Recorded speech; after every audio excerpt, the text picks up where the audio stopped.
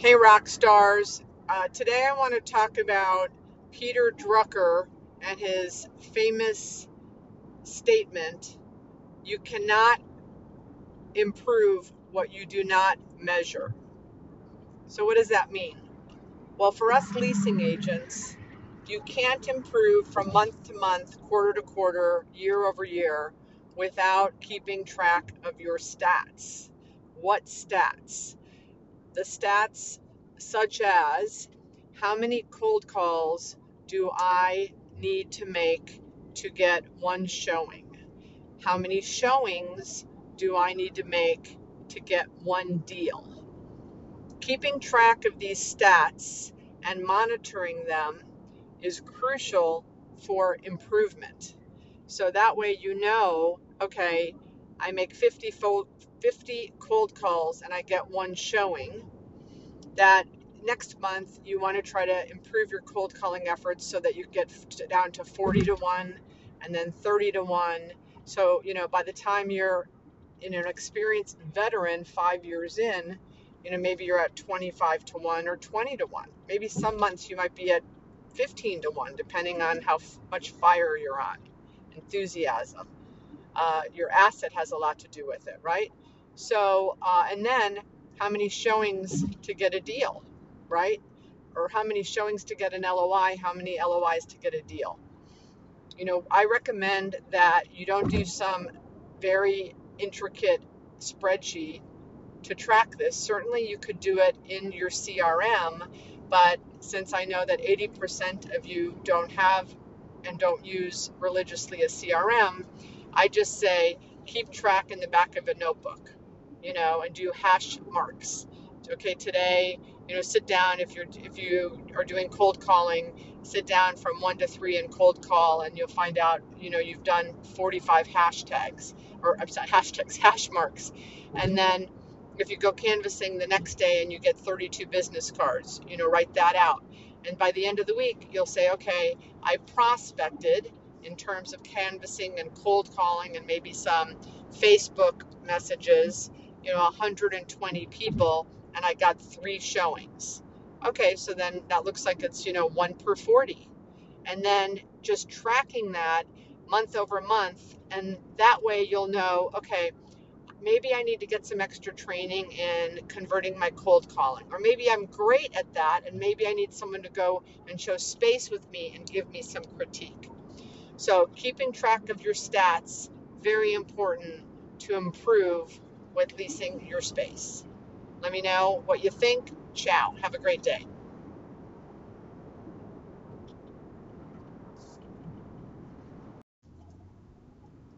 Hey, rock stars. Good morning. So today I want to talk about improvement. Improvement. So there's some self-improvement gurus out there who preach if you can just improve 1% every day in something, the compounded effort of that, think about it, 365%. And that's just the actual improvement, 1% a day. The compounded effort of that is probably like, I don't know, 10,000%. I'm not a math genius. I went to FSU, math in the Catholic grade school where I grew up. Literally, my 3rd grade teacher told my parents, it's okay if Beth isn't good in math. She's good in English, which ended up being my major in college, and history, the arts and sciences, arts, not sciences. It doesn't matter if girls aren't good in math and science. Can you imagine? And I overheard that at the ripe old age of 8 or 9, and that stuck with me. Be careful what you say to your kids, right? So, but if we improve 1% every day, whether it's physical health, I've been really trying to walk every day on top of working out with my trainer. If I walk every day, I try to go a little further every day. The compounded effort of that, make one more cold call every day. The compounded effort of that. Spend 15 minutes more with your kids being present every day, the compounded effort of that. What can you do? What do you want to improve? We all can do something 1% better every day. Like that's just a given. So pick one thing and try it. And maybe after 30 days, look back and say, wow, what an impact that made. All right. Good luck. Be some fabulous rock stars. Take care. Hey, rock stars. Today I want to talk to those of you that lease space in small towns where maybe you live in a small town and you have a shopping center for your family, or maybe you guys lease for a high net worth individual and you have to travel to a different geography and it's in a small town. So, my two tips for working and leasing space in small towns are one, Chamber of Commerce membership and involvement, and two, attaching yourself to a rock star residential real estate firm. So, one, Chamber of Commerce. The average Chamber of Commerce has 300 members across the country. I've been to many of them. They're all pretty much all the same, average 300 members. Again, this is small town. This is not in a big metropolitan city. Of the 300 members, 10% are usually store owners. You have the Sinorama guy, you have the local chocolatier, you have the local printer, you have the new fitness professional trainer that just opened his doors. So 10% of the membership are people who rent space in other shopping centers or retail settings. And how many landlords of shopping centers do you think you're competing with at these chambers of commerces? I'm telling you, zero. If you attend the Chamber of Commerce, yes, there are residential real estate agents there. There are no commercial real estate agents there. So the plan is the following. You have to commit to attending the chamber meetings at least 4 to 6 months in a row. You have to maintain that consistency because you have to cement them knowing about you. And if you only go once, or if you just join the chamber and don't get involved, they won't know who you are, they won't know what you do, and you won't cement your expertise amongst the chamber, okay? So most chambers have 2 events a month. They have the business after hours at some, brand new location, like 20, 30 people show up. And then they have their monthly breakfasts. What I find with the monthly breakfasts, albeit they're 7:30 in the morning, so I'm not an early bird, but got to get your butt up and get there. About 150 folks show up for those breakfasts. And 9 times out of 10, you're allowed at the end of the breakfast, and sometimes I've seen them do it at the beginning of the breakfast, you get up and you get to have a 30-second pitch. So what I do when I attend these chambers meetings, I get up and say, hey, I'm Beth. I own Shops of Arrowhead, and I'm looking for a tax guy, insurance agent, and a vitamin shop. Thanks so much. And then I sit down. And then the next month I get up and go, hi, I got my vitamin guy. Thank you so much. I'm still looking for tax insurance, and now I would like an Asian restaurant, and sit down. So I communicate the uses that I'm looking for because I want the chamber members to use their connections to bring me someone, okay? I'm extending the reach of my leasing team. So the first time you get up, you sit down, no one comes up to you. The second time you get up and sit down, no one comes up to you. The third time, now they're starting to remember who you are. You're getting yourself out of obscurity. Usually by the third meeting, someone walks up to you and says something like, hey, I have a friend and they're renewing their lease down the street, and do you know what the rental rates are? And I highly encourage you at that point to be a free market study service. So, hey, I just did this recent market study. I'm happy to send it to you. You can send it to your friend. Or, oh, yeah, I know that leasing agent. The last time I heard what they were quoting was blank. Help them so that you cement yourself as the expert in the commercial real estate world in that chamber. Because if you help that person, they'll spread the word that you were helpful and weren't looking for something in return, which is what you should be doing in this situation.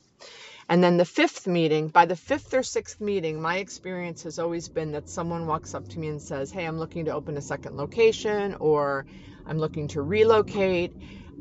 So I've done about 2 deals a year from my chamber memberships. So, I don't set the world on fire, but this is another, way to get your name out and get some leads. Once they recognize you as the chamber expert, then, economic development and other chamber members will start to call you. You will become the chamber expert because you're the only one. So once that happens, and once you feel that happening, and that's like, after your 6th or 7th meeting, then you can stop, going so regularly. And right now, once I cement my position, I usually go about once a quarter. But in the beginning, you have to go 5 or 6 times in a row because they don't trust that you will be back if you just go, once and then don't go again. The second thing is the residential real estate agent hookup. So again, when I go to the local market, I drive around and I see who's got the most signs up in the residential area. And then I go to that brokerage office, I bring a stack of flyers, and I ask them if they have a weekly meeting. They usually say yes. And then I say, can you pass these out? I try to meet the broker and I say, look, I'll give you $1 a square foot if you bring me a lead, because we all know, what do residential real estate agents want to be? Commercial. So let's help them while they help us. So I say, look, you don't even have to work the deal. Just bring me a lead. And if I execute on the lead, you get $1 a square foot. And usually in small towns, the top residential real estate guy is very involved, like he's the husband of the mayor or the wife of the mayor, or he's also a commissioner.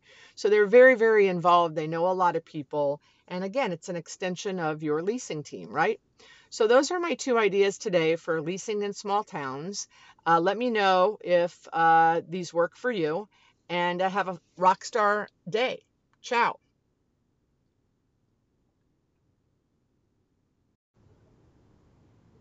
Hey, rock stars.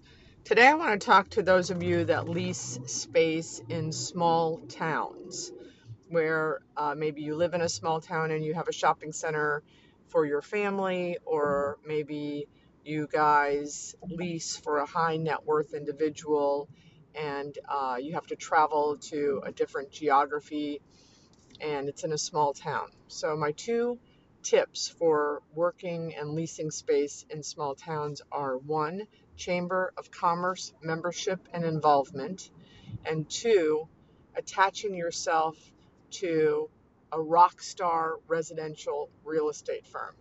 So 1, Chamber of Commerce.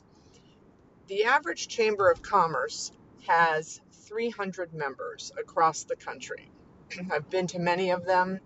They're all pretty much all the same, average 300 members. Again, this is small town. This is not in a big metropolitan city. Of the 300 members, 10% are usually store owners. You have the Sinorama guy, you have the local chocolatier, you have the local printer, you have the new fitness professional trainer that just opened his doors. So 10% of the membership are people who rent space in other shopping centers or retail settings. And how many landlords of shopping centers do you think you're competing with at these chambers of commerces? I'm telling you, 0. If you attend the Chamber of Commerce, yes, there are residential real estate agents there. There are no commercial real estate agents there. So the plan is the following. You have to commit to attending the chamber meetings at least 4 to 6 months in a row. You have to maintain that consistency because you have to cement them knowing about you. And if you only go once, or if you just join the chamber and don't get involved, they won't know who you are, they won't know what you do, and you won't cement your expertise amongst the chamber, okay? So most chambers have 2 events a month. They have the business after hours at some, brand new location, like 20, 30 people show up. And then they have their monthly breakfasts.